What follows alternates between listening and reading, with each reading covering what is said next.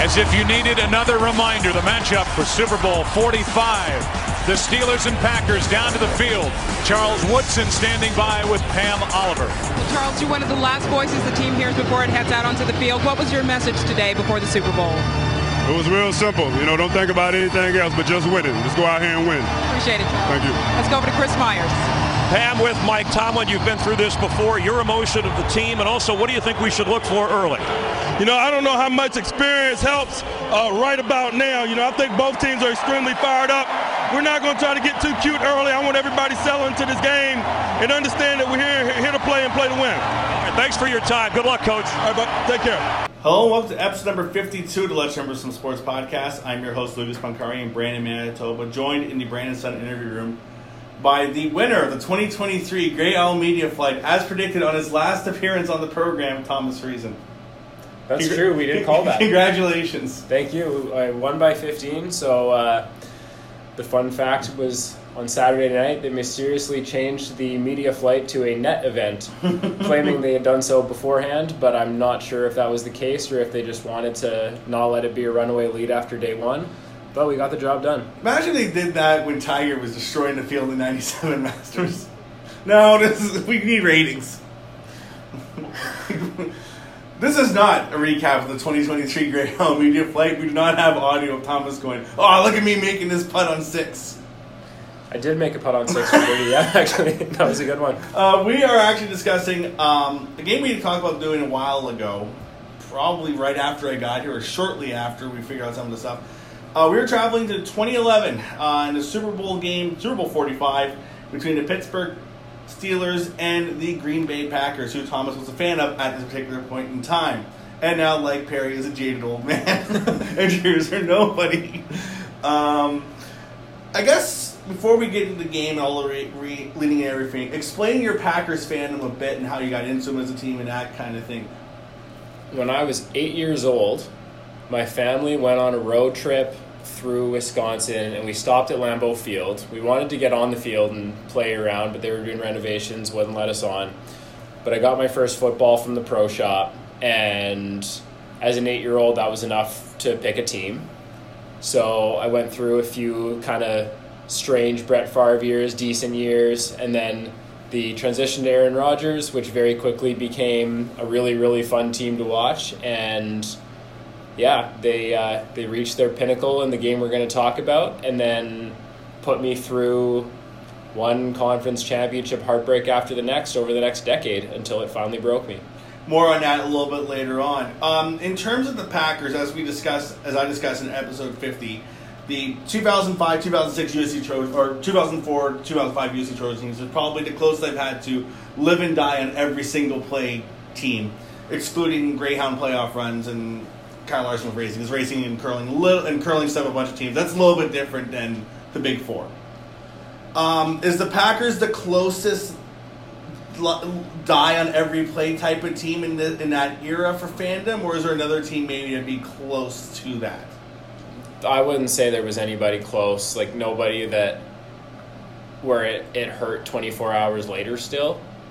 It was teams that you watch in the moment. I mean, the Bombers most of my life were so bad that I was just used to them winning 4 games, 6 games, not even making the playoffs in the Canadian Football League, which in an 8-team league was it's almost more impressive than winning. Will the Elks, this year's Elks, be a Jefferson Sports in the future to go winless? Maybe. They probably will go winless. They didn't even score a point this weekend. Yeah, I would say, like, along your lines, definitely like that USC undefeated run, as I talked about in the previous episode, and then racing stuff with Kyle Larson, some certain races for dirt side of things, and then probably eating your head Olympics, because that's once every 4 years. I know my brother and Dean Olympics is that kind of deal, because especially him trying to get Olympic gold. Right. No, I'm not living and dying on Eve at the Yorkton Cash Field. Is she playing in the Yorkton Cash Field? She played a slam in Yorkton, but that's a little bit different than just... I did see her in Holman play a slugfest game at a Calgary Cash Field like a decade ago. I'm like, you shouldn't be calling these shots. These are outrageous. No one's watching this. Anyway, let's get to the game itself and talk about the two teams. We'll start with the Packers. Coach Mike McCarthy in his 5th season. In 2009, he went 11-5 in his second in the NFC North. 1 win back at the Minnesota Vikings. Got the first wild card but lost a wild 51-45 overtime game in a wild card round to the Arizona Cardinals. Early experience of pain for Thomas in the Rodgers era. Well, yeah, that game ended on Aaron Rodgers being face mask ripped to the ground as he fumbled the ball. Face mask wasn't called, and they scored a touchdown on that play to end the game. So that was tough, but they obviously bounced back. And they didn't bounce back in dramatic fashion, right? They go 10-6 this year, and they squeak in with the number 6 seed. It's a magical journey as we're going to road to Super Bowl in the bed. On that 09 team, Charles Woodson was named Defensive Player of the Year for the NFL, joining Reggie White as the only Packers to accomplish that.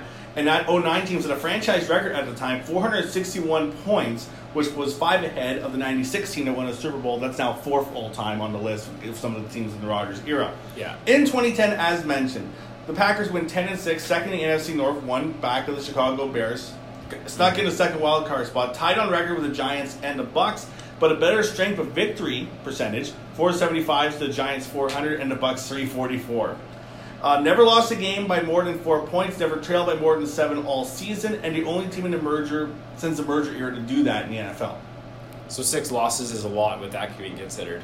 The road to the Super Bowl, again, this is quite a journey as we're going to go through here.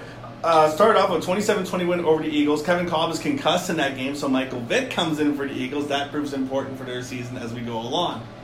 And David Akers missed 2 field goals that David Akers should almost never miss that game.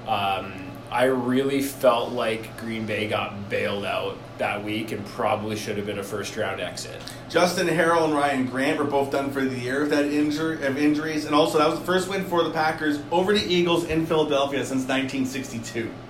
That was my first real taste. You mentioned the Ryan Grant injury, of understanding that running backs don't really matter. And we're talking about that conversation now. I was say with the contract, it's been talked about for like a decade almost, with the proliferation of the passing game.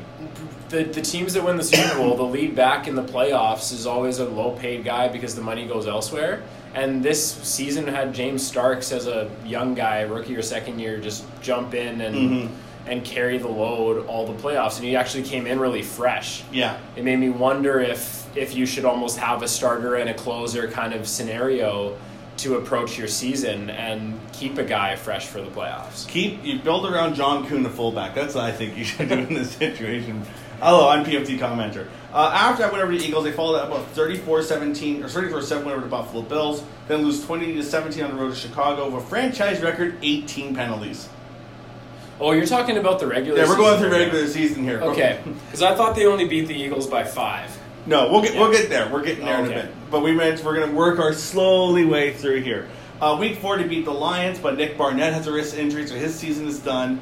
Week 5, overtime road loss to the Washington Redacteds, 13-3 lead after 3 quarters, and there goes Jermichael Finley's season. And career? I'm pretty sure Finley came back. He's got a couple more injuries later on. Let me check the Everac Wikipedia. Yes, he played for a couple more years, but full year in 12, then 2013 was against the Browns when he has the career-ending injury. That was a real what could have been career.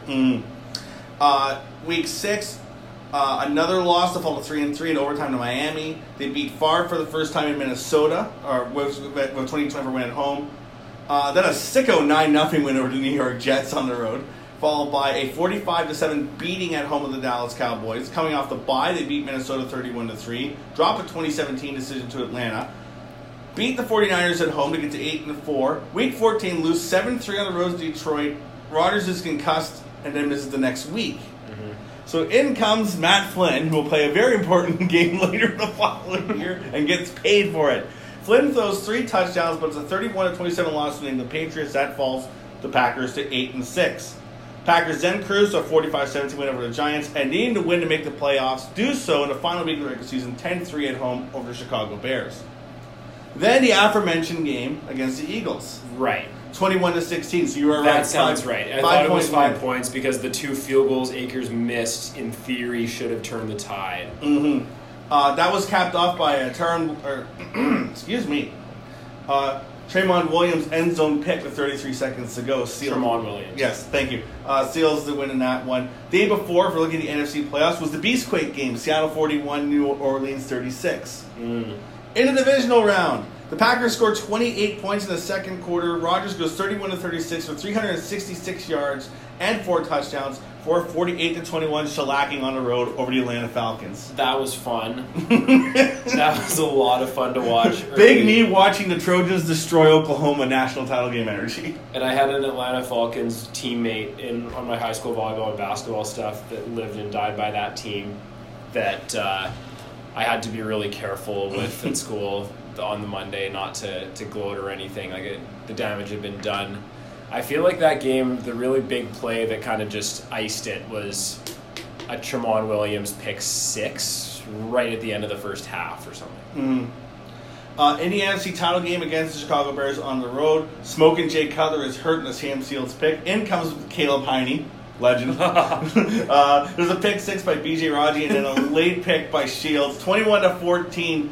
Packers win that one. The BJ Raji pick 6 is unforgettable. 6'2", 330-ish pounds, and just pure beast. This guy had a 32-inch vertical, I think, in his testing, which is just absurd to think about somebody putting that much weight up like that. But his pick 6, just lumbering into the corner of the end zone and casually reaching the ball out while the defender chased him down and swatted it out. Like, he was maybe a foot, if that, into the end zone when the ball was swatted out, and it could have been a disaster touchback scenario, but it wasn't, and they just won that defensive battle at Soldier Field to run the table on 3 road wins in the playoffs was just crazy. The 5th appearance in the Super Bowl for the Packers. They had won in 67 and 68 and in 97, but lost in 98 to Denver. The closest they had been since then was an NFC title game loss to the Giants at Lambeau, Favre's last game at the Packers in 2008. Yes. As for the Steelers, Mike Tomlin in his 4th season as head coach. The year prior in 2009, coming off their Super Bowl win over the Arizona Cardinals, they went 9-7 and finished 3rd in the North. The Bengals shockingly won the division that year at 10-6. You'll never guess what happened to them in their first playoff game. Well, if I'm never going to guess, then do they win? No! Maybe in a hallucinant dream I've had. Ravens were also 9-7 that year. Also 9-7 were the Jets and the Texans, but Baltimore and the Jets end up getting wild cards through convoluted tiebreaker formulas. This year, the Steelers had none of that going for them. 12-4 to win the AFC North, 2nd overall seed behind the Patriots, who are 14-12. The Ravens also went 12-4, but the division went to the Steelers because they went 5-1 in divisional play. Fewest points allowed in the league, 232. Troy Polamalu was NFL Defensive Player of the Year, joining Joe Green, who did it twice, Mel Blount, Jack Lambert, Rod Woodson, James Harrison, and down the line, T.J. Watt as the Steelers players to win that award. The road to the Super Bowl, very interesting. Ben Roethlisberger is given a 6-game suspension for violating the league's personal conduct policy after 2 separate sexual assault incidents, but criminal charges were never brought. Roethlisberger's suspension is brought down to 4 games because NFL Wheel of Justice. Byron Leftwich is looking like he's going to be the starter for the first few games, but he gets hurt in the preseason finale, so former Oregon Ducks legend Dennis Dixon is in at quarterback for Week 1. Steelers start off a 15-9 home overtime win over Atlanta. Rashad Mendenhall, a 50-yard walk-off touchdown run. They then beat the Titans on the road 19-11. First team in 12 games to prevent Chris Johnson from rushing for 100 yards or more. And in that game, Dixon sprains his knee. So Charlie Batch, let's remember some guys, comes in at quarterback. The next week, Batch gets his first start since 2007. Steelers win 38-13. Then a 17-10 loss on the road to the Ravens. Joe Flacco, elite. 33 seconds left, touchdown pass to T.J. Houshmandzadeh. I had forgotten that T.J. Houshmandzadeh had played for the Ravens. This will be important on Immaculate Ravens legend. This will be important on Immaculate Grid in like That's 3 actually weeks. great. We're going to fire that up after this.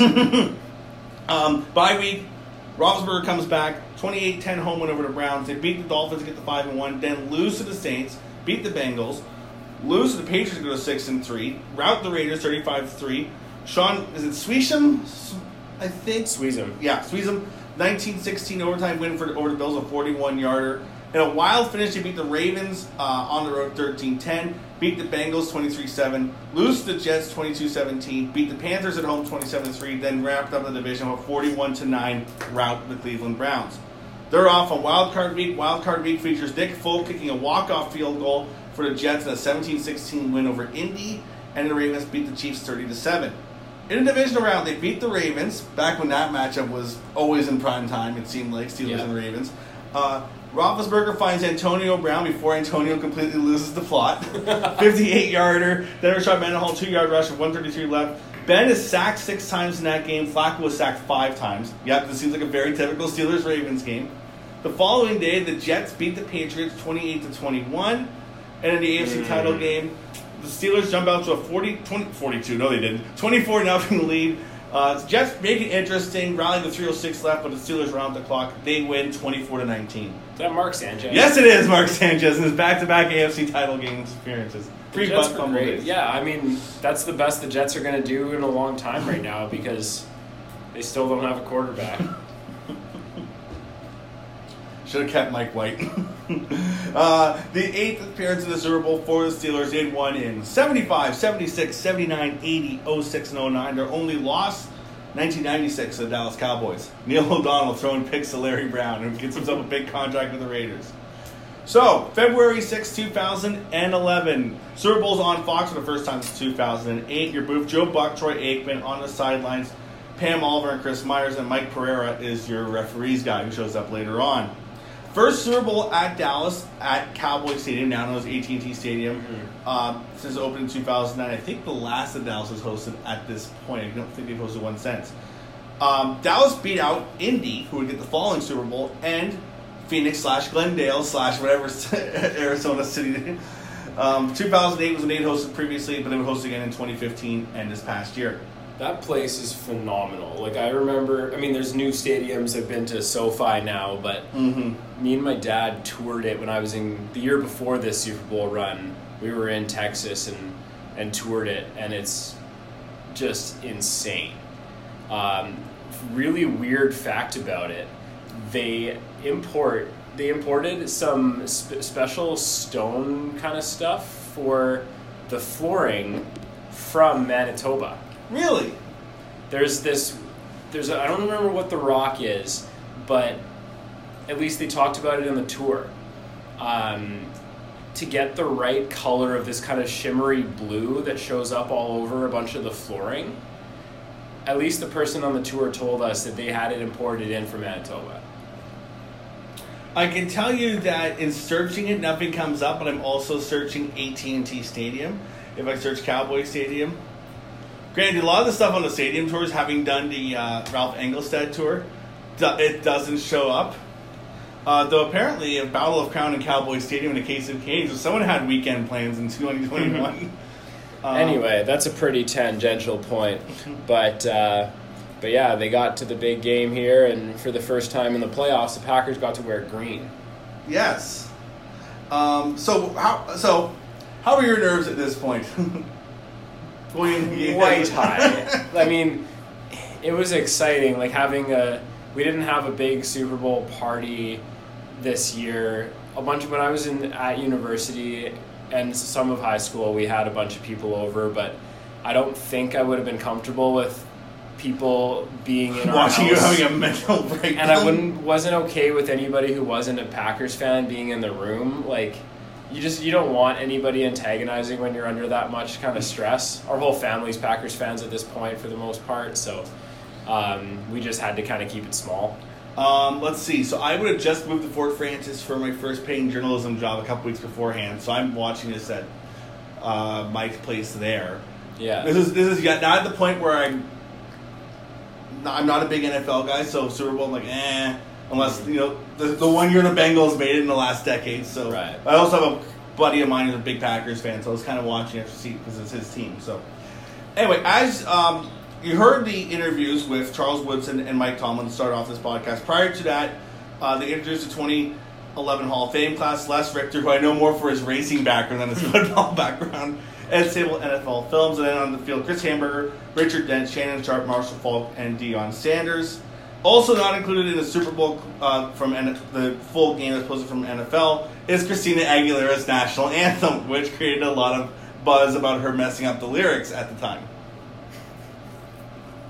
So, finally get to the game itself. Opening kickoff, Antonio Brown, again, pre-madness, takes on the bounce and nicely turns to the 40-yard line. Steelers drive starting at the 36 at 14:54 left on the clock. The first NFL start at center for Doug Legursky because Marquise Pouncey has an ankle injury in the AFC title game, so he's out, and that was his rookie season. Yeah, so he was out, and approximately 47 Packers were out. Like, this was the most injured team that I think I'd ever seen, and it was crazy to see how they just kept the train rolling. Did you have expectations then going into the playoffs? I mean, once you get into dance, anything can happen, but because everybody's dying or is already dead. You knew they were good. All the way through. You knew they were good, and you knew they had to win those 2 games to get in. And I think it probably built over time. Like, they weren't really supposed to beat Philly, but Akers missed 2 kicks, and then you destroyed and then they just light it up. And you realize throughout the year this offense was so prolific, even without Ryan Grant. They didn't really need to run the ball a ton. Like, if you look at the tape from that year compared to the last 3 or 4, even Rodgers' back-to-back MVP seasons, he's just so different. He's so much faster when he was young and threw strikes all over the place. And that's kind of how he throws for these touches, in this game, the way he threw the ball. And all throughout the whole playoffs, it was just a lot of bullets that not a lot of guys can make. So when you see the way they had, throughout the year, Finley, but then Driver, Jennings, Nelson, James Jones was just so stacked. And then even they get this white guy Swain going. More than him later on. Also at Roethlisberger at this point in his postseason career, 10-2. The only other team or quarterback that had a better percentage at that point was Bart Starrs at the game, 9-1 in his postseason career in the NFL. So, Steelers drive, not too much happens on it. It ends up being a 3-and-out. Ben tries to find Brown on the far sideline, but nothing. Near disaster on the punt, though, as Williams and Sam Shields get tangled up. There's a fumble with Keenan Lewis all over him, but Williams gets on it. No harm, no foul. You're screaming. That's a nervy start for sure. Packers' first drive with 13 left on the clock. 3rd and 9, 3 play on an offside from James Ferrier. Rodgers finds Donald Driver, gets him over the middle for a 24-yard gain. There's a deep bomb to Jordy Nelson on a 3rd and 7. He can't haul it in. Punt goes for a touchback. Jared Bush just about knocks down inside the 5. Steelers get the ball to 20-11-05 left.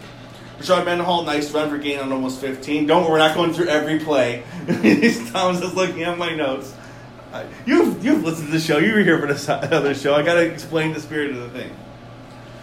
Because there's also stuff that leads to stuff that happens in the game. And there's some interesting quotes from Joe Buck on the broadcast. And Troy Aikman. So Mendenhall gets a nice run for gain of almost 15. Almost get the first again in the next play. They get called back on a penalty. Right before 3rd and 2, Troy Aikman. Ben's had an interesting year on a lot of levels. You want to get into that, Troy? Oh my goodness, man. I mean, we talk about it today. Like, that would blow up all over Twitter saying, that was the worst way you could have said that. Or, I mean, I know people kind of talk about the debate between, are these guys reporters, are they journalists, or are they something else? And, I don't think these guys on TV are really journalists in the same way. No, it's not like you got... I'm trying to think of an example, somebody who's... Schefter's a little bit different, but you're not, there's no, Barnwell, I guess, or Mina. Yeah. But even then, that's a little bit different because... They would take so much flack if, I understand if they had mentioned exactly what went on. We're also, with how this game is, too, we don't know this, the full broadcast. There's stuff that's missing as well, so maybe it's talked about in pregame. Who knows? Yeah, totally. It is kind of a weird thing to allude to something like that as, he's had an interesting year. On the 3rd and 2 play, slings it at Heath Miller, goes off the hands and high. Packers get the ball to 20. James, aforementioned Starks, bounces off the pile and then gets about 7 for a first down. Another short run for first and a couple plays, also passing Jordy Nelson this drive. Joe Buck. Will I am with the Black Eyed Peas has promised something spectacular at halftime. So we'll just see. Yeah, that's just kind of out of nowhere. Packers call a timeout for next set of plays. We then cut to John Madden on a flip phone next to George W. Bush trying to do a text. Then we cut to Cameron Diaz feeding Alex Rodriguez popcorn. To which Joe Buck says, I'm sure he's thrilled about the camera being on him at that moment. Rodgers avoids a sack, then finds Brandon Jackson, who sprung for a first down. Brandon Jackson making an appearance. Ooh, that was the third running back, right? I remember him. Right after that's a 3rd and 1 play. We have this. Rodgers, Jordy Nelson, touchdown, Green Bay.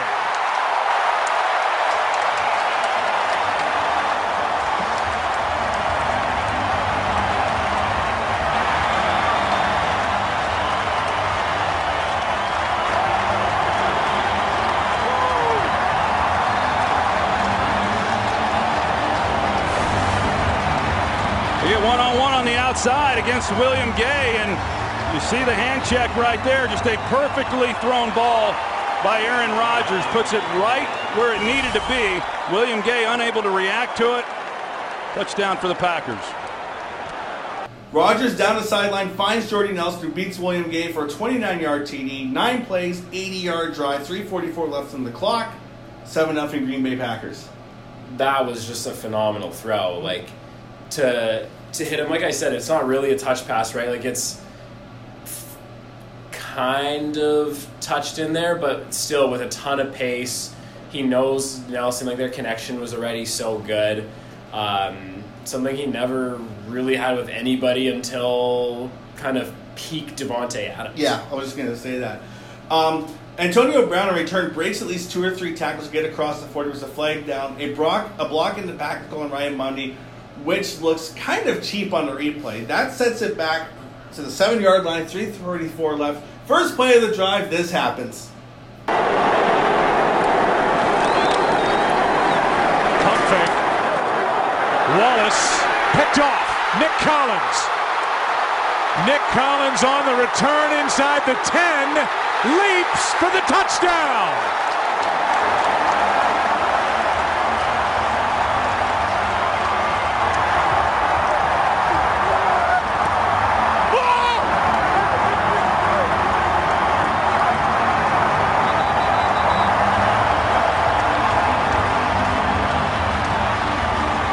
Flozell Adams is down. There's a flag on the field, but that's for excessive celebration. The touchdown will stand. After the play, unsportsmanlike conduct number 36 of the defense going to the ground after the score. That 15-yard penalty will be assessed on the kickoff. The touchdown is good. Let me show you what caused that. Howard Green, number 95, goes right through left guard Chris Kemoatu, and he's the one who gets the hand then right into the face of Ben Roethlisberger, disrupting that throw. He's unable to get anything on it. Nick Collins then comes across from the safety position to get the interception. This was a pump fake. They're trying to get a shot down the field. But because of the inside pressure, Roethlisberger unable to get anything on that throw and an easy interception. And a 37-yard return for the touchdown. Nick Collins, a Pro Bowler, playing center field. He came over, picked it off. Howard Green, a guy that the Packers picked up at the end of October, forced that throw. 14-0, Green Bay. Roethlisberger pumps fakes, tries to find Mike Wallace, kind of throws a wounded duck, fakes the pressure by Howard Green, passes underthrown to Nick Collins around the 37. He winds pretty much untouched, leaps for an end zone. Touchdown. Flozell Adams is down trying to make a tackle. Then 800 flags fly as Collins celebrates as a no fun police arrives because he went down to celebrate on the ground. He's thanking the Lord above. No! That was wild, man. I mean, what a great play by Green. It was a really good team effort, right? To get to Roethlisberger, force that duck, and Collins is all over it. I mean, Collins was... Everyone's going to forget nowadays just how good he was, and his neck injury. Like, his career got cut way too short. Like we talked about with Jermichael Finley. Yeah, like, it's really sad to see those things, but that's, I mean, you have to appreciate every moment, right? Because any of these guys could have their career ended on one play, but to at least see the way that he was able to excel in a moment like that and just cut back so aggressively and score there, right? Like, there was, I mean, later on there was Packers playoff runs that were ended where guys didn't quite punch that ball in and they didn't score from the 1 yard line. Seattle 2014, where they were up 16-0 and should have been up 24-0 and lost, right? So that was a great start, and I was probably pretty settled in at 14-0. Steelers' next drive after a short kick return, which is a longer kick due to reasons, instead of 45. But by Day Moore, let's remember some guys. That is a peak me watching college football era guy that I remember too. Yeah. Short pass to Emmanuel Sanders is called back on a penalty. At this point, he mentioned Flozell Adams has a left shoulder injury, and Brian McFadden, one of the starting cornerbacks for the Steelers, is a hip pointer. Both guys would come back as the game go on, but the injury list for both sides starts to pile up as we get further and further into this game. Yeah, stupid sport. 2nd and 9. Ben gets his feet kind of slip out from under him, and he's limping a bit after this. 3rd and 9, Roethlisberger steps up after looking near death 2 seconds earlier and rushes for a first down. But they're mentioning as a Roethlisberger, he's going through it during the course of this game. As such, Byron Leftwich is seen getting ready to warm up before the second quarter, but he doesn't come in. 14 for the best. Says you. I want a guy remember. 14-0 after one. Leftwich was amazing at Marshall. Speaking of injuries, we start the second. Emmanuel Sanders, he limps off, comes back in, then leaves. As it turns out, his game is done. That was his rookie season at the time. So he's out at that point. Ben then steps out of the pocket, fakes the throw to Matt Spaeth. He's hauled down by Clay Matthews, a gain of 2. Kind of in the red zone at this point. Sanders leaves. 3rd and 7. Roethlisberger goes over the middle to Mike Wallace, but he's tackled for a gain of 4. Sean Friesen comes out, 33-yard field goal, hooks right, foreshadowing for later, but it is good. 12 plays, 49 yards, 7 minutes, and 12 seconds of game time, 14-3 with 11:08 left. Yeah, I think that's the longest drive of the game, or close to it in terms of scoring drive. It's for sure one of them, but if you can be on the field that long and still hold into a field goal was overall not bad. A 7-12 drive was definitely half of those in the Monday Night Football game, which you heard in the last episode of the podcast with Rams and Chiefs. Well, and I think if you combine this Packers defense wasn't really built to stop this Steelers run game, right? And that was the one thing they really had going for them. We get more celebrity sightings. John Travolta and Ron Howard, though it looks like they're both kind of filmed like in a dark room just because of the way they're trying to fill them up in the suites.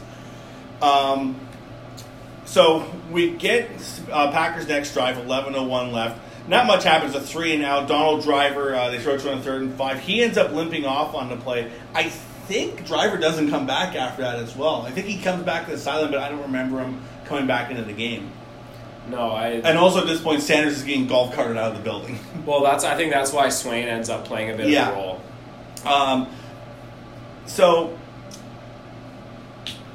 Excuse me. Steelers' next drive, the 9:28 left. They met Joe Buck's telling the Big Ben backstory. They have paper headlines, and it's all charged, suspension.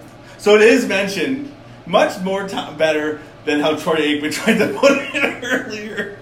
Yeah, well, somebody probably had a little bit of time behind the scenes to say, okay, maybe this wasn't the best decision we could have made. Oh, man. So you mentioned about the run game. It's a good run by Mendenhall first. There's a flag for holding. There's Driver heading down the hall at this point.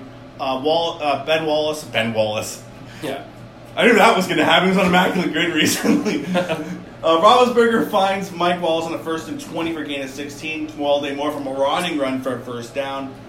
3rd and 6 play. Nice pass over the middle to a diving Antoine Randall L., who I forgot was back with the Steelers for one season at this point.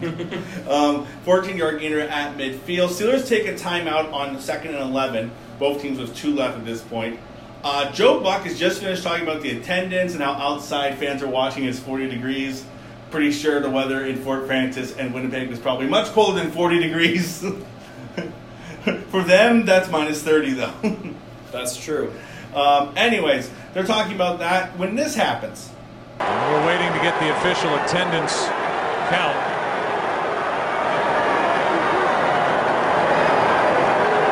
As the Cowboy franchise and Jerry Jones aims for a Super Bowl record here tonight. 2nd down and 11.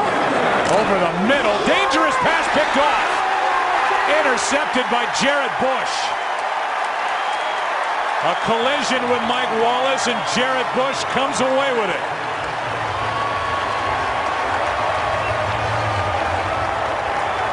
Jared Bush is just reading Ben Roethlisberger. And as soon as he sees the crossing route and he sees that that's where Ben wants to go with the football, he drives on it. There's still pretty good coverage underneath, but Bush was the guy who was free in coverage to read the quarterback, look at it, see where he wanted to go, and he attacked it and made a nice interception. Ben goes over the middle to find Walls, and Jared Bush has the interception. Walls is kind of battling with Sam Shields, but Bush is there as well to make the interception. 4:28 left in the clock, and second pick of the day for the Packers defense. Yeah, and that was their MO, especially the next season. But they grew into it early in this one, where they knew they weren't the best defense, especially being a little bit thin. They were actually ranked top 5. This was the only top 5 defense Aaron Rodgers ever had in his career. Mm-hmm. Tom Brady had like 10 of them, and Tom Brady had 19 top 10 defenses. What are you implying? I'm implying that, we're going to go down this rabbit hole. Aaron Rodgers had 1 top 10 defense. That was this top 5. Drew Brees had 1 top 5 defense. That was the year he won the Super Bowl. It's almost like... Football's a team game? It's almost like it wasn't all Tom Brady, and that he might actually be the best player. But how does it affect Patrick Mahomes? If Patrick Mahomes had this defense, then everybody would go nuts. Well, exactly. Anyways, but yeah, their game was really to force a lot of turnovers, take chances, and as long as they won the turnover battle, Aaron Rodgers and that offense would win almost any shootout with a bonus possession or two. Mm-hmm. So Packers hit the ball at their own 47, 4:28 left on 2nd and 7. Rodgers finds Nelson around his 33. Starks avoids being tripped up at the line and cuts the far side for a first down. Then this happens. Approaching the 2-minute warning here in Arlington, over the middle. Caught. Touchdown. Greg Jennings.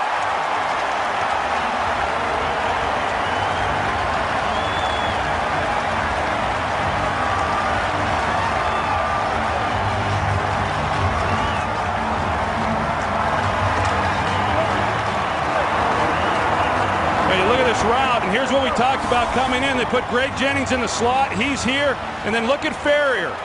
He's the guy who has to carry that up the seam. Greg Jennings just goes right by him, but a perfectly thrown ball because Aaron Rodgers has to beat the safeties in with the pass. But that's what Mike Tomlin talked about all week long to his defense. Greg Jennings, third receiver in. He is going to run down the seam, and that's where they're going with the football. We've got to be able to cover that, and they didn't cover it there.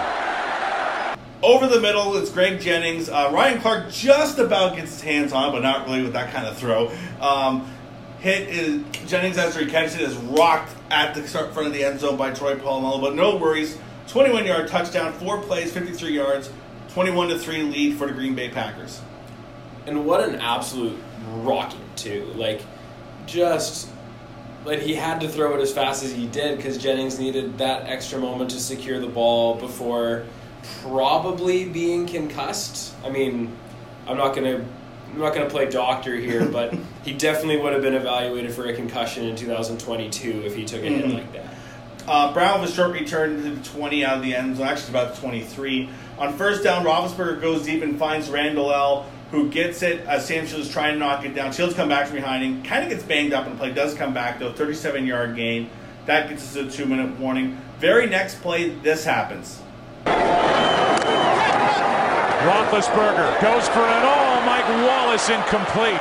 And now Woodson is slow to get up as he reaches for his shoulder.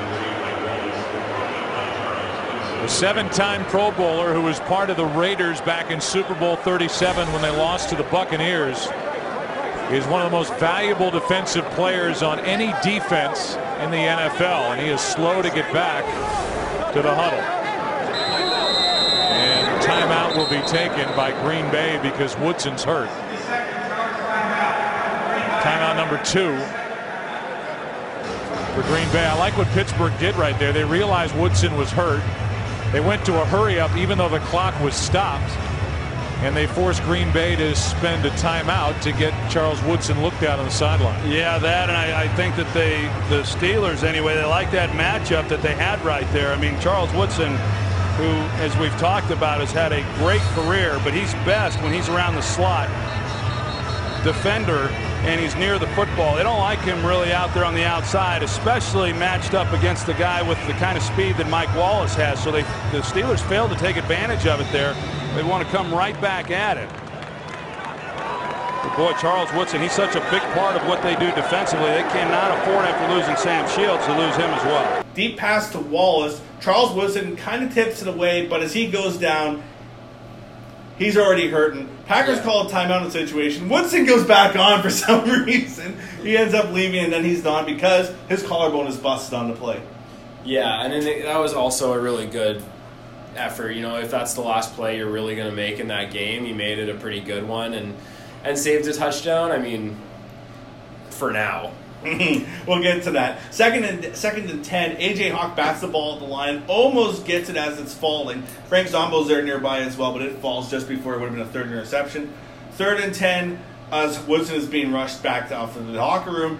Toss over the middle to Hines Ward by Roethlisberger. Steelers take a timeout after the 14-yard completion as Ben is rocked by B.J. Raji with 1:37 left on the clock. One timeout left for both sides. Roethlisberger avoids a sack and finds Antonio Brown, who this is very early in Antonio Brown. I think this is his rookie year because he has some catches, but he's not the dude yet. No, and that's why he's returning all these kicks. Exactly. So that's a gain of 1. Roethlisberger finds Ward again, gets inside the 10. No huddle at this time. Next play, this. From the 8. Back in the end zone, Ward, touchdown.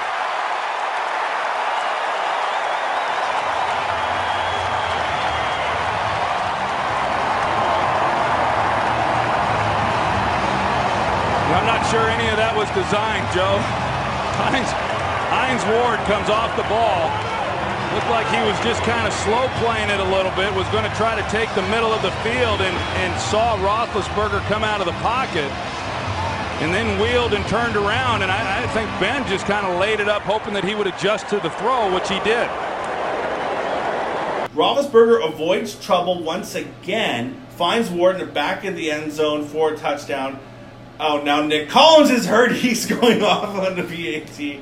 Who is left on defense at this point? Because it's 21-10 Packers and 39 seconds left. Yeah, well, and that's been such a good response by them. If the Steelers don't score there, I don't think this game ever gets close.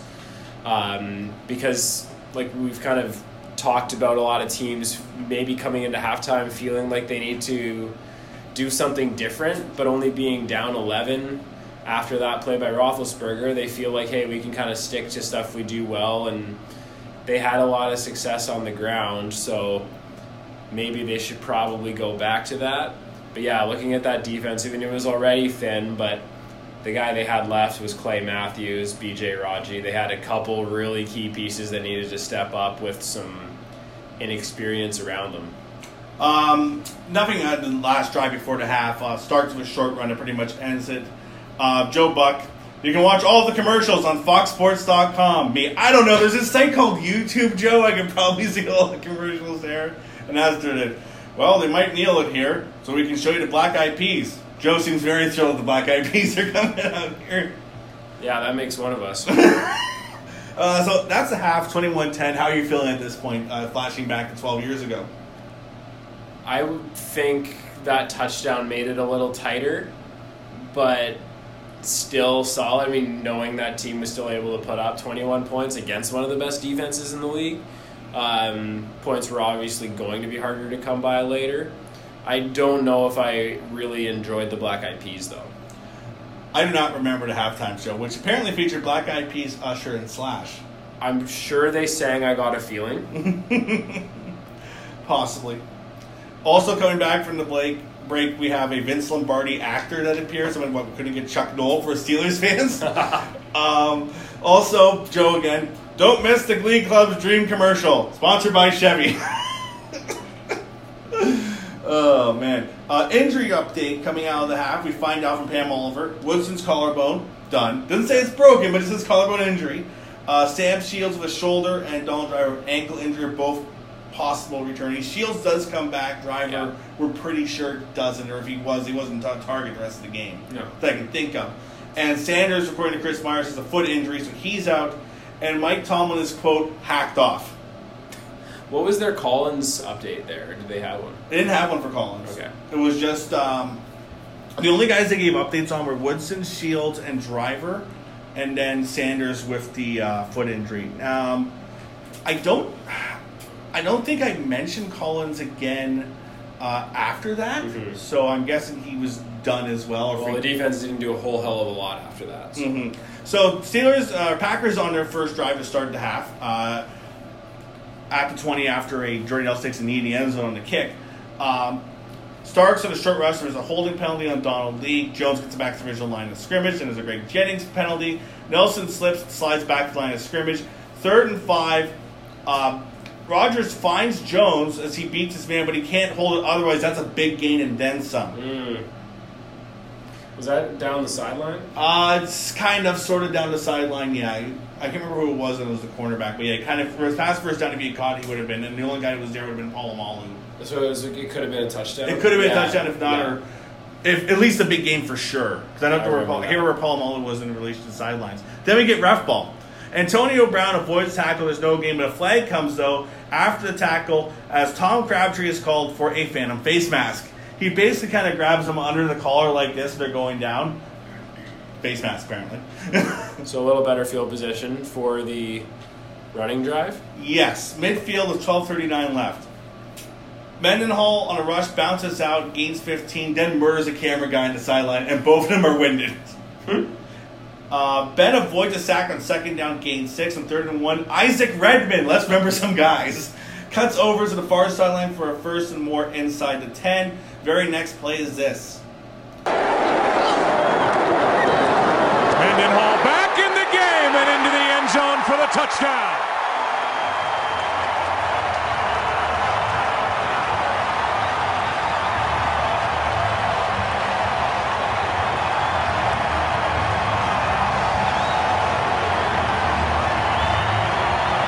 Talked about it earlier in the game, Joe. Chris Kimoatu, the left guard. This is the guy they like to pull right here. And you're going to see him lead the way. Rashard Mendenhall, he's going to get in behind it. He cleans it up. Pretty easy touchdown for Mendenhall. Mendenhall on 1st and goal, powers up the middle, 8-yard touchdown, and we got ourselves a ball game, though they almost shanked the field point after attempt to the left. Foreshadowing. 21-17 of 10:09 left, 5 plays, 50 yards, all rushing, and some help from the refs. Now you're anxious. Yeah, you're not feeling good about this, especially with the Packers offense kind of sputtering and the Steelers just running it down their throat and doing something that if you don't change something for it, it's just going to happen. It's inevitable. Like, what can you do to stop it besides force a fumble? At this point, we learned that the largest deficit overcome to win a Super Bowl is 10 points. Not in 1988, Washington. Okay, that's not really fair. Washington was down 10-0 early and then scored like 50-some points on Denver. Right. And then the 2020 or 2010 game where New Orleans beat Indy, they were down by 10. Sources say that record has been broken in the last decade. I wonder what game had a big comeback in Super Bowl history. Doesn't ring a bell. There hasn't been any memes or anything done by it. Game lost of time and space. Anyways, so Packers get the ball. 2nd and 7. Rodgers finds Nelson over the middle, but it's high and bounced off. Kind of dangerous. Could have ended up being a pick. Rodgers tried to scramble on 3rd and 7, but he runs into James Harrison and is sacked. Welp.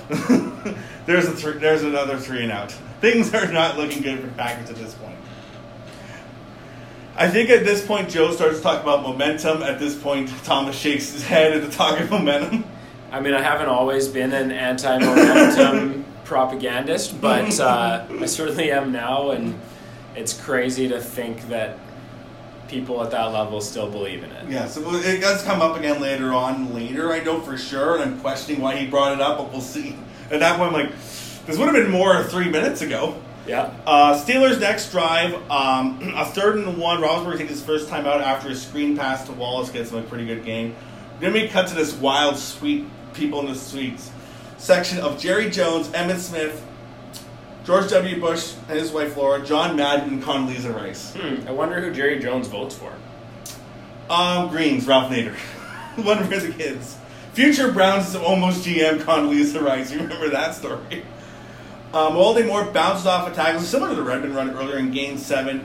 On that play, though, Ben almost bobbled the snap from, as we mentioned earlier, the backup center in at this point, Doug Legursky, because Pouncey's not playing in this game. On a play action, Ben throws it right into the arms of Clay Matthews, but ends up being incomplete. Ben is under trouble again. He floats it, trying to get to Heath Miller, but it's a loss of 2 as Ben is almost sacked by C.J. Wilson. 3rd and 13. Roethlisberger is under pressure in the pocket and is sacked by Zombo. So, Thomas Friesen comes out, 52-yard field goal attempt. Here's Friesen going to try from 52 to make it a 1-point game. He's long this season, 48. This would match his career long, and it's not even close.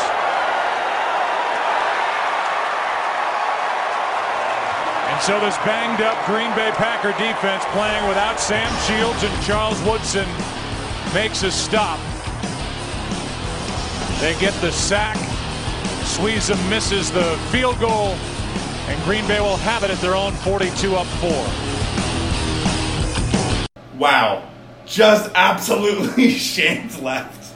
I think I remember this call. I think, like, without breaking stride, Buck mentions he says something about the kick's up and it's not close. Like, just he doesn't even pause. As soon as the ball leaves the foot, this is like a golfer dropping the club in the follow through, like ready to reload. Except Friesen doesn't get to reload. He just has to go back to the sideline with a bunch of men staring angrily at him.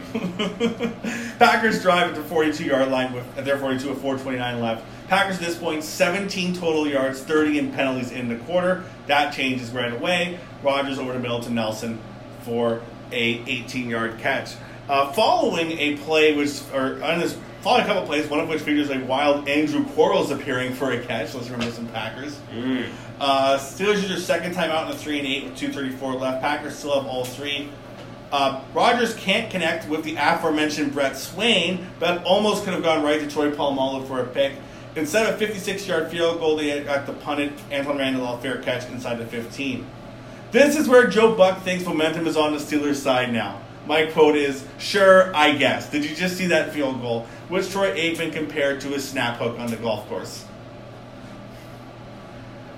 So, a couple plays later, 3rd and 2, Roethlisberger tries to find Wallace, but it goes over his hand. It's almost picked off by Williams.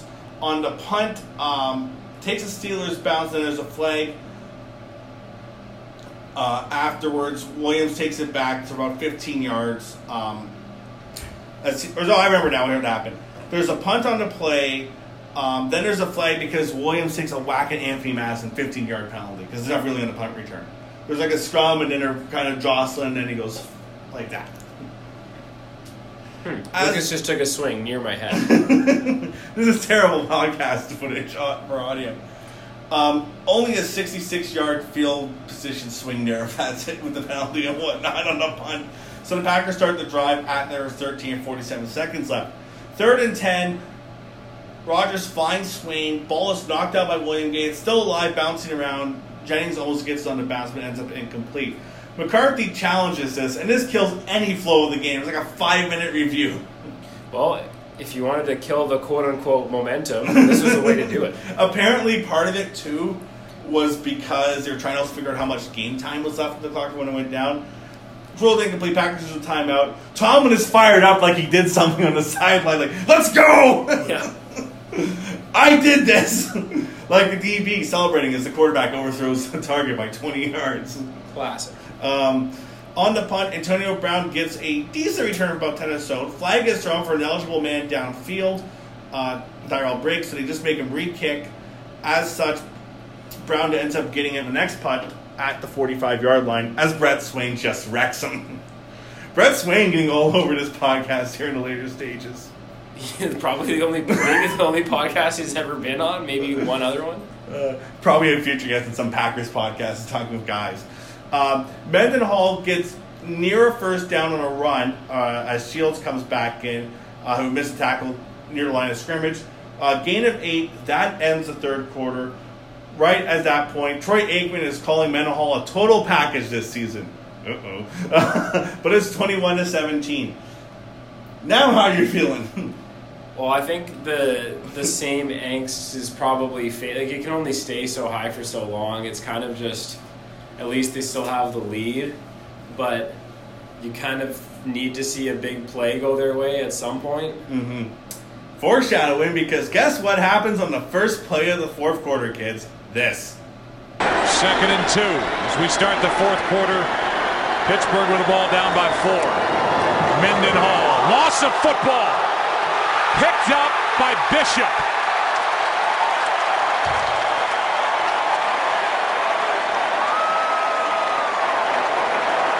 Matthews and Pickett combined on the tackle to knock it out. And it's the 3rd Steeler turnover of Super Bowl 45. Well, the Packers needed this. They needed to change the momentum. You see Pickett and Matthews right there knock it loose. Dave Johnson playing fullback. He didn't know the ball had come out. So the ball goes in behind him. He's not looking for it. And the Packers had a clean run then at recovering that fumble. So right after Aikman had been hyping up Mendenhall, they're going to break. He runs into 2 guys, Matthews and Ryan Pickett. Ball gets knocked out. Desmond Bishop is there to get it at the 45-yard line. My favorite part of the whole play is fullback, really a tight end, David Johnson, turns around. He's trying to block and sees everybody falling and misses the ball 3 yards behind him. There's your big play you're hoping for. I'm wearing a Clay Matthews jersey at this point. Nice. He was my favorite player at the time. USC boy. Yeah. What do you, besides getting all excited about that, what do you remember about the play and seeing it again here, just watching the clips here, refreshing for me? Well, when I watched the Packers defense, I would just watch Clay because he was so dynamic and he was my favorite player. Mm-hmm. I just stared at him, so when I saw him bust through the line and make that hit, I was pretty amped up. And yeah, like that really felt like something to just spark them and hopefully generate something good. Mm-hmm. On a 3rd and 7 plays, they get the ball at their own 45, 14:53 left. Rodgers throws to the sideline. It's caught by James Jones for a first on a dive near the sideline. Steelers bench disagrees, but it was a good catch for a gain of 12. 2nd and 10. Rodgers throws a dart to Jordy Nelson. It's incomplete as he can't hold on to it over the middle. No mistakes though in the 3rd and 10 play. He kept it. He runs down inside the 5-yard line on a 38-yard gain for a first down. Almost scores too. Like that was a big strike across the middle too. That was the one where did they cornerback blitz? Yes. They threw both guys off the edge there, and then like Jordy has 10 yards of separation on Ryan Clark and needs 2. Mm-hmm. And I don't really know why you blitz Aaron Rodgers there from the corner position when he could have just rolled out of it if he really needed to. Like, I mean, I'm not a football coach, but that wasn't smart. 1st and goal at the 2-yard line. Rodgers is hopping around like a rabbit and is sacked for a loss of 6, I think, by Lamar Woodley. They're trying to find Crabtree, but Andrew Corse is open on the other side of the field, so that was kind of a mess. 2nd down play, though, this happens. Takes it back to the 8. Rodgers looking left, comes to his right. Jennings! Touchdown!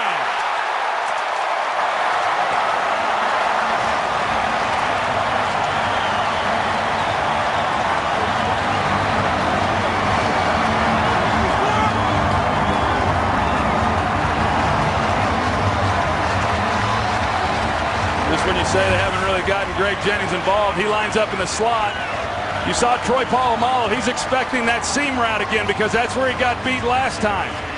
He's expecting the seam route, and Greg Jennings runs an excellent route, gets him to bite, goes to the corner.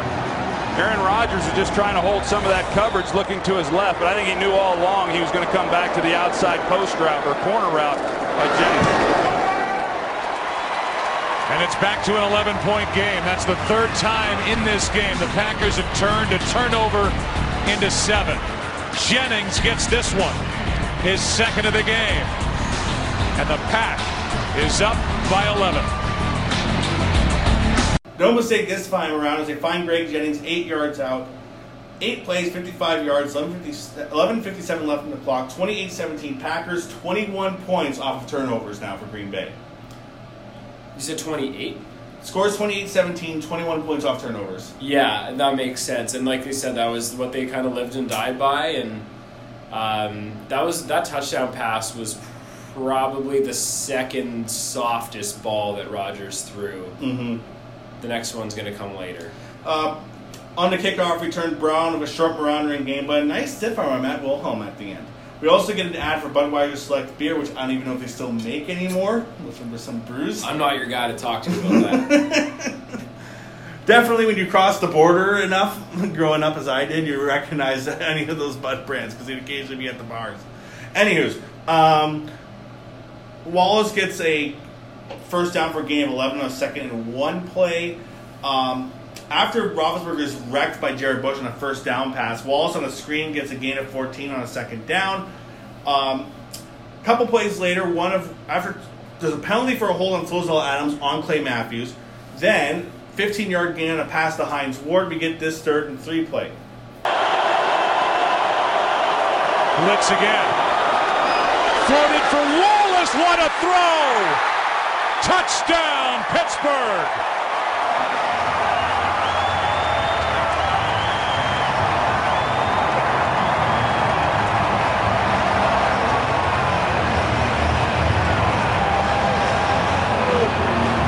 Shields tries to get his hands on Mike Wallace, and with a speed guy, you better do it if you're going to try. And he failed to, and that's why Wallace got as open as he did.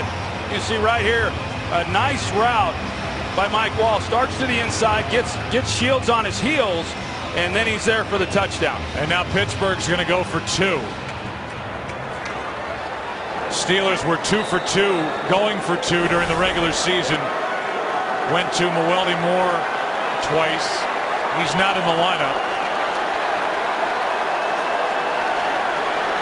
Packers did not face a 2-point conversion this season defensively. Roethlisberger on a pitch. Successful to Antoine Randall.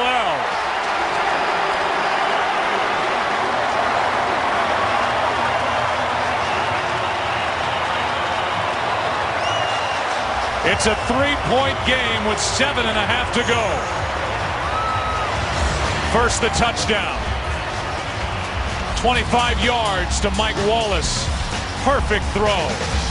And then Roethlisberger to Antoine Randall. It's a 3-point game here in Arlington. Wallace, who's pretty much been the impact player that whole drive, beats Shields, 25-yard touchdown pass on a floater. We didn't hear the 2-point attempt. The Packers hadn't faced a 2-pointer all season at that point. Steelers were 2 for 2. And we get the option. Let's go, college football. Roethlisberger fakes a handoff to Rashad Mendenhall, then pitches it to Antoine Randall, who may have run plays similar to that when he was a quarterback in Indiana back in the day. 28-25, 7:34 left. What a game, Joe Buck. No kidding, and that was such a good ball by Roethlisberger. Just like they said, they floated it in there and over the corner, short of the safety. And Mike Wallace, that guy was just terrifying speed back then. I mean, if he was in a foot race with Tyreek Hill and in their primes, like if you Mario Kart ghosted Mike Wallace to run beside Hill, I don't think Wallace is probably catching him. But at the time, that dude was quick. So Packers drive at the 25-yard line after Pat Lee gains about 20 on the return, 7:29 left. On first down, Rodgers is sacked by Ziggy Hood for a loss of 4, then finds Nelson on second for a gain of 9. 3rd and 5, flagged though, a false start penalty makes it 3rd and 10. This. 3rd down and 10, Rodgers over the middle, what a throw, Jennings! And a huge completion on 3rd and 10. 31 yards from Aaron Rodgers. This is that seam route again. He scored the touchdown on it in the first half. I go back to it. Mike Tomlin was so certain that they were going to try to make this throw to Greg Jennings in the slot that he instructed his backup quarterbacks, Byron Leftwich and Charlie Batch, throughout the week. Every time we have that play called against our defense, I want you to throw it because we have to get used to covering that play. 2 big plays now in this game to Greg Jennings on the scene. Rodgers throws it over the middle, absolute dart to Greg Jennings, 31 yards, and very, very, very, very, very, very, very important play. No kidding. Because if they give the ball back in good field position for the Steelers, probably at worst, they're ending up with a field goal to tie it. Also big, not in the clip, but right next play, Starks then rushes for a first down near the 30, only the 10th rushing play of the day for Green Bay. Yeah, for a team that kind of could have abandoned it to go back to Starks, who really was a sneaky X-factor player all playoffs to rattle off a big one and keep the chains going was obviously big. On 2nd and 9, Rodgers finds James Jones inside the 10. First and goal, the 8, short pass to Crabtree for a gain, another short pass to Jones. 3rd and goal, Rodgers attempts to find Nelson, but it's incomplete. He's covered by Anthony Madison. Crosby comes in, 23-yard field goal, 31-25 with 2:07 left to go.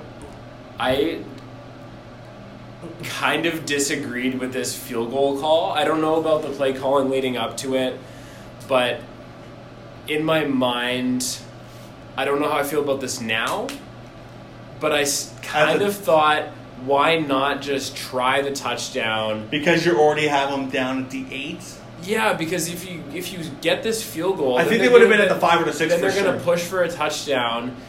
They might play a little bit more conservative if they're only down 3, and just make sure they get into the field goal range. I mean, later on, Aaron Rodgers in overtime, we're not friends, but I don't know if it was the right call to not just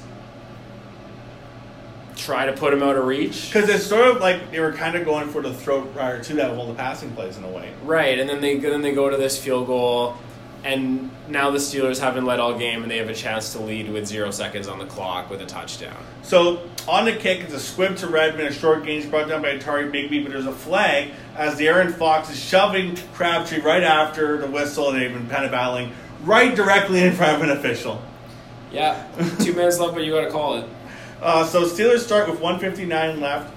For reference, they have 1 timeout left as well. In the 2009 Super Bowl, when they were down by 3, they got the ball back about 2:30 left on the clock and scored with 42 seconds left in the Santonio Holmes winning catch. They had 2 timeouts to work with. That was a pretty good catch. I was almost Matt Liner's Super Bowl. No comment. He played a key role in that season. My boy Matt, backup quarterback for the Cardinals. Good clipboard holder. Might rock my Liner jersey next time you see me when I come back from vacation. First pass to Heath Miller for a gain of 15. Then a short pass to Hines Ward for a gain of 5. Throws it away on 2nd down as Roethlisberger being pressured by A.J. Hawk. Right before that, they cut to a shot of Ben Wallace. I did it again. Of Wallace kind of waving his arm. He doesn't know what the route is. Mm-hmm. So they're trying to figure that out. 3rd and 5. Ben, I don't know who he's throwing it to. They're saying Ward or Wallace in the intended target. It might have been Lynn Swan. There was nobody in the general vicinity of that pass. Which brings up 4th and 5, 56 seconds left. I have cold sweats at this point. Like, I sat on the couch. I couldn't move. Like, I was, like, almost crisscross applesauce. Just, like, all of the build up to this, just needing it to be over. 4th down and 5. Any hope of a comeback rests with this play.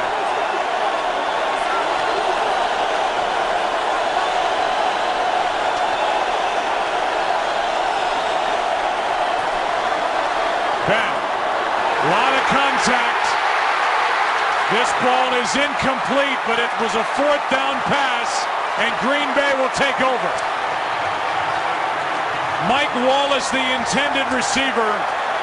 There was contact at the top of the route, but no flag was thrown. There sure was, Joe, and Mike Wallace was looking around for a flag, and I might be with him. It looked to me like the contact was before the ball arrived. Look at the top of this, Tramon Williams. There it didn't look nearly as significant. Yeah, I think that's a good no call. I agree. We saw the legs contact each other, but he was coming underneath the route. I think based on where the ball was thrown, it looked more severe than what it really was. And I agree with you, Joe. I think it's a good non-call and a great defensive stop by the Packers. On the 4th down play, as you just heard, Roethlisberger tries to find Wallace. It's ruled incomplete. You hear Joe and Troy talking about contact. and maybe there's no flag in the play. There wasn't. If he's watching it again, Wallace kind of gets it but can't haul it in. Williams is there. Bush almost gets it as the ball's fallen.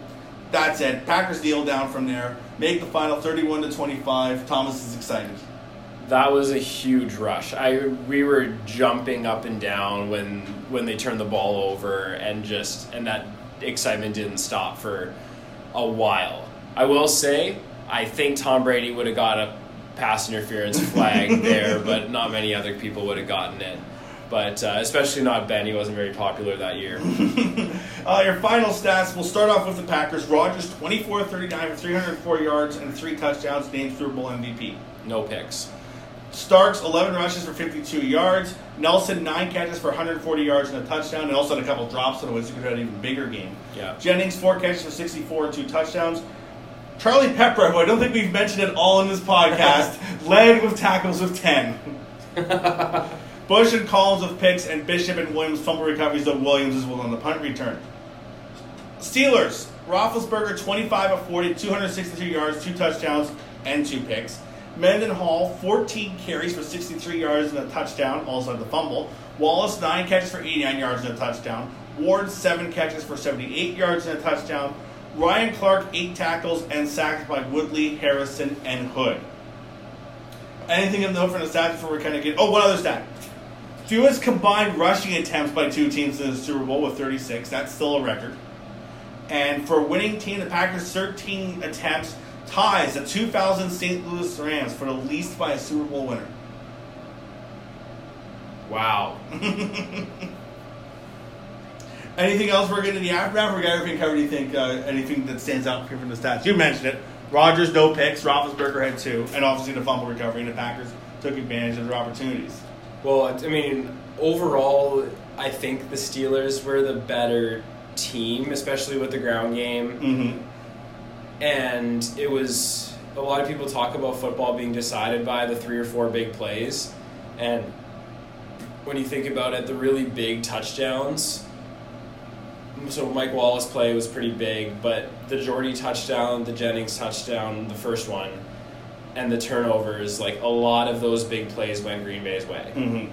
So the aftermath for both teams, we'll start off with the Steelers. They went 12-4, second in the North. Ravens had the same record, but they won the division due to a sweep. They lose in the wild card round on the Tim Tebow overtime pass.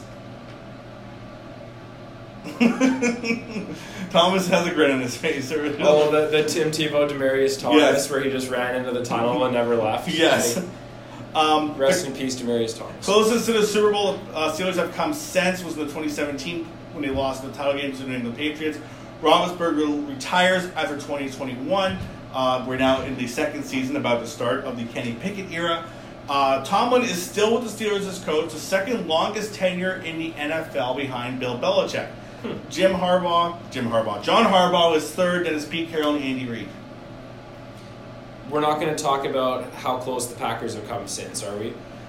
Get the booze out, Thomas. In 2011, the Packers went 15-1 for the first of 4 straight North Division titles, including a big win over Oakland that I was in attendance for in week 14-ish, maybe 15. They won 13 straight, then lost week 15 at Arrowhead to the Chiefs, 37-20. So it was week 16. It was right after the loss, I think. Then gets stunned 37-20 by the Giants in the divisional round. Gross. Rodgers wins the first of his 4 MVP trophies. As Thomas has alluded to, then it's a decade of pain for the Green Bay Packers. The closest they have come to the Super Bowl since then is NFC title game losses to the Seattle Seahawks in 2015, the Falcons in 2017, the 49ers in 20, and the Bucs in 21, with a bunch of other losses along the way as well in playoff games. Yes, the Hail Mary season to Richard Rodgers that had another Hail Mary to Jeff Janis in the end zone, where Jeff Janis had 104 or 105 receiving yards on one drive because they had a 4th down play from where Rodgers rolled from the end zone and threw a big ball to him. Then they had a 5-yard penalty and then threw the Hail Mary to him with no time left. And then Rodgers didn't get the ball in overtime. I think he's had 3 or 4 overtime losses where he never got to touch the ball.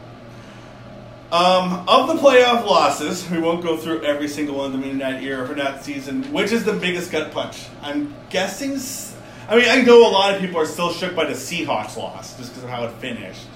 Well, it was the Seahawks one when they were up 16-0 and had 2 field goals inside the 5. I think that at least one of them was from the 1-yard line where they just elected to kick the field goal where they could have been up 24-0, but it was only 16.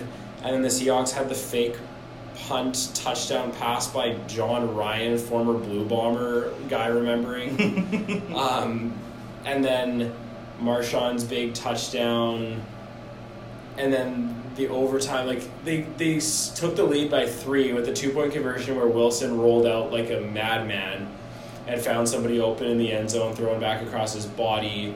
Crosby kicked a field goal. They got into field goal range in 35 seconds to tie it up. And then the Seahawks got the ball and had, what was it?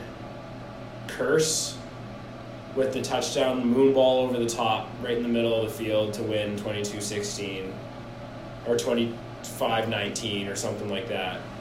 And to me, that was the worst one. The most what could have been was the one where they lost to the Bucs by 6 points and Rodgers got sacked 6 times without David Bakhtiari on the O-line because he got injured in Week 17. In terms of McCarthy and Rodgers, McCarthy was fired on December 2nd, 2018 after a loss to Arizona. At that point, the Packers had a 4-7-1 record. Rodgers, of course, is now with the New York Jets, and the Jordan Love era for the Packers officially gets underway, and barring it. As we record this on the 30th of July, barring some sort of weird injury in training camp, as a Bengals fan, you know what I'm going through. Love's set to start this season. So, as we discussed, you're not really a fan of anybody at this point except your fantasy team. I'm guessing you're kind of curious to see how this plays out for Rodgers in New York and the Packers now as they've only really had a couple of quarterbacks for the last 3 decades, Favre and Rodgers. Oh, it's really exciting for sure to see whether or not Rodgers will succeed after taking his pay cut that he never took when I was a fan of their team. And as we discussed, though, too, Rodgers is a completely different quarterback now than he was. Yeah, he's not the same, but he's... And you mentioned that watching the highlights. He had so many weapons that 1 year, and it was effective or for a couple years, and then he just didn't really have much help. But all of this lack of help came after he won this Super Bowl and demanded to be the highest paid quarterback and took one of these big contracts. Now that he's taking the Brady-style cut and he can have some more weapons around him with Garrett Wilson and the guys, it's going to be potentially pretty good. On the other side, it's fun to see what Jordan Love can actually do when they give him the keys. If he ever gets hurt, Jordan Love was bad in his start against the Chiefs a few years back when Rodgers was immunized and got COVID-19, and they just blitzed him to death. So if anybody else has to come in, this Clifford guy, I don't even know his first name, but whoever the backup is, that's not going to be pretty. Even Love, there's going to certainly be some growing pains, as there were with Rodgers when he finally got to play. I think people forget that, too, Rodgers. He wasn't instantly great. Well, the same with Favre, too. He did come in, was good, but he wasn't, the Packers didn't become Super Bowl contenders, under Rodgers until they were 3 or 4. But, yeah, when I think about my fan experience... Sean Clifford, by the way, is who you're thinking of. There it is. Even as a fan, though, to think back, why do we watch this stuff? We don't really watch to have a Super Bowl moment, because even the next day, maybe the next day was fun at school, getting to wear all my gear and whatever, but then after that, nobody really cares. And it's all about the journey, and as a fan for that whole stretch, I had that heartbreaking loss and then a Super Bowl and a great season where they won almost every week. And then a bunch of playoff runs where they were exciting and the last couple breaks didn't go their way. But every year you thought legitimately, not like a Leafs fan, you thought legitimately this could be our year. Well, I was going to say, with the Bengals 2021, I'd seen them lose so many playoff games. Just them winning a playoff game that first year, holy shit, I don't care after that. And they go to the bloody Super Bowl and almost get a Super Bowl again the following year. So at that point, it's for me, it's a little bit different just because the Bengals have been sad sacks as long as I've cheered for them. for the most part. They've had good teams, but they didn't really do anything. So it's kind of like everything was sort of like a bonus. So I was just laughing hysterically as they were going on that run. So yeah, I mean, fandom's weird, right? 1 out of 30, 1 out of 32 teams gets to win, and everybody else, you get hurt at the end of the year. So you have a 3% chance of not being pissed. Or you just get hurt at the start of the year and the pain continues if you're the Texans or something like that. Anyway, well, if you're a Texans fan, you should reevaluate a lot of life choices that led you to this. You probably were also an Oilers fan as well back in the day, so thoughts and prayers for you during your NFL fandom. Anyways, this game itself, Thomas, I'm curious as to your thoughts on this. Would you recommend this game as one to go back and watch? I'm guessing if you're a Packers fan, obviously. If you're a Steelers fan, no. I mean, from a pure football standpoint, if you were to just throw a game on and pretend that, or to put a game on and show someone who's not really that much into football and just try to get them to like football, this would be a great one because of just how many exciting things happened. The fact that somebody took a big lead but it wasn't safe. It had almost everything. The only thing that really could have made this game perfect from a neutral standpoint would have been if the Steelers completed a last-minute drive to win by 1. Or there was like a lead change or something at some point along the way, too. Yeah, for sure. I mean, a lead change with 0 seconds on the clock. You would not be here. Do you think Friesen would have made the extra point to win the Super Bowl? Back then it wasn't long. Yeah. But he was so suspect that I don't know if I would have after that shank. You almost would have gone for 2. They went for 2 prior to that. That's the way the game was. So this wraps up a stretch where we're doing a bunch of football games, so we're kind of in a row here for the podcast. Is this as good as the catch game? No. Is this better than the first XFL game? Yes. Is this as good as the 06 Rose Bowl? I refuse to comment on the 06 Rose Bowl. I'm so traumatized I had to watch it again. Is it as good as the Monday night air raid spectacular between the Rams and Chiefs? It's a better played defensive game, I'll give it that. It's a good game. I think there's better Super Bowls that you're going to show to a neutral. At times, I think since the neutral site game, Joe Buck does mention that there's a good traveling intention. But it feels like a Week 7 atmosphere between like the Browns and the Jags. Yeah. Like, it gets a little bit different. I definitely think I was more into it the first time I watched it. And obviously you would have been. Yeah. But walking back on it now without following the lines, it doesn't have that same... And I don't know, I haven't done any other Super Bowl sort of podcast yet, but it doesn't feel like it has that same type of vibe that it was going through it. But I still think it's worth going back to watch, especially if you want to see prime Ben and prime Rodgers for the most part. Because you see what Ben breaks down later on, he's kind of a mess.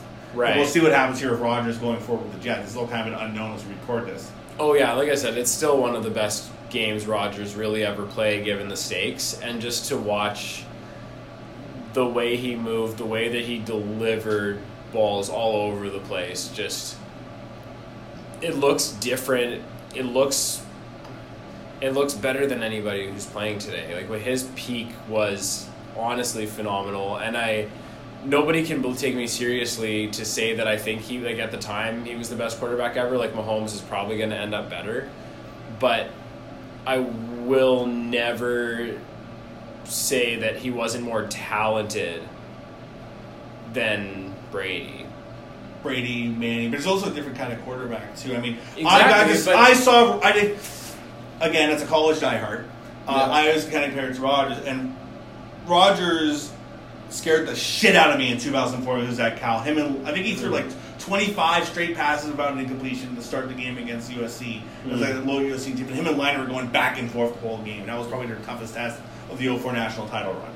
Right, and... So I find that more impressed than anything other guys. Rodgers could do all the things Brady could do plus move, and the only thing that Brady could do that Rodgers couldn't do was have a really good defense a lot of years. Yeah.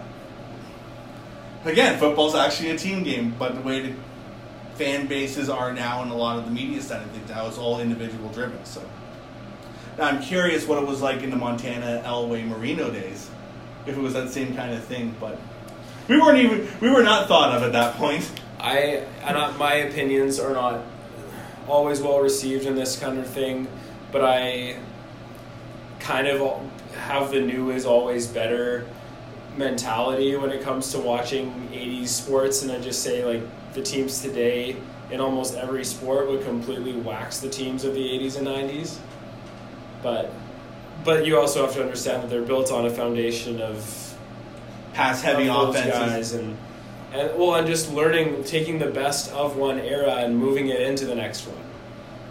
So, me trying to put 80s guys in 2020 WHL. Well, that guy just got sent to Rosette. Anyways, Thomas, thanks for doing this once again. We'll have you on here again at some point. I don't know what we're going to talk about for the next time. We're still going to find some Grey Owl media flight footage. So we'll get the people on it. I'll have to get people around for my title defense next year. I'll have to get someone to film it. If you want to hear Thomas's other appearance on the show to talk about 1986 GPAC basketball, you can just by going through the archives for the Let's Learn Some Sports podcast. You can do that on Spotify, TuneIn app, Apple Podcasts, and direct into the show on Anchor. Thanks for listening once again. We'll talk again soon. And so the number 6 seed, the Green Bay Packers, who had to go through Philadelphia, had to go through Atlanta, had to go through their rival, the Chicago Bears, to get to Super Bowl 45. Lead by 6.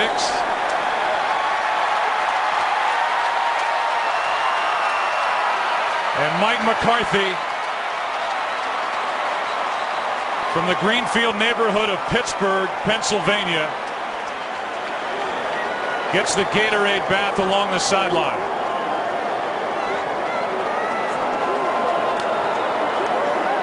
Tears in the eyes of Donald Driver.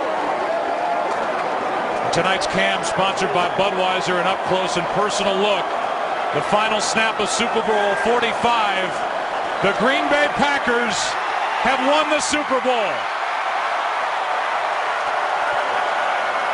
The Lombardi Trophy is coming home.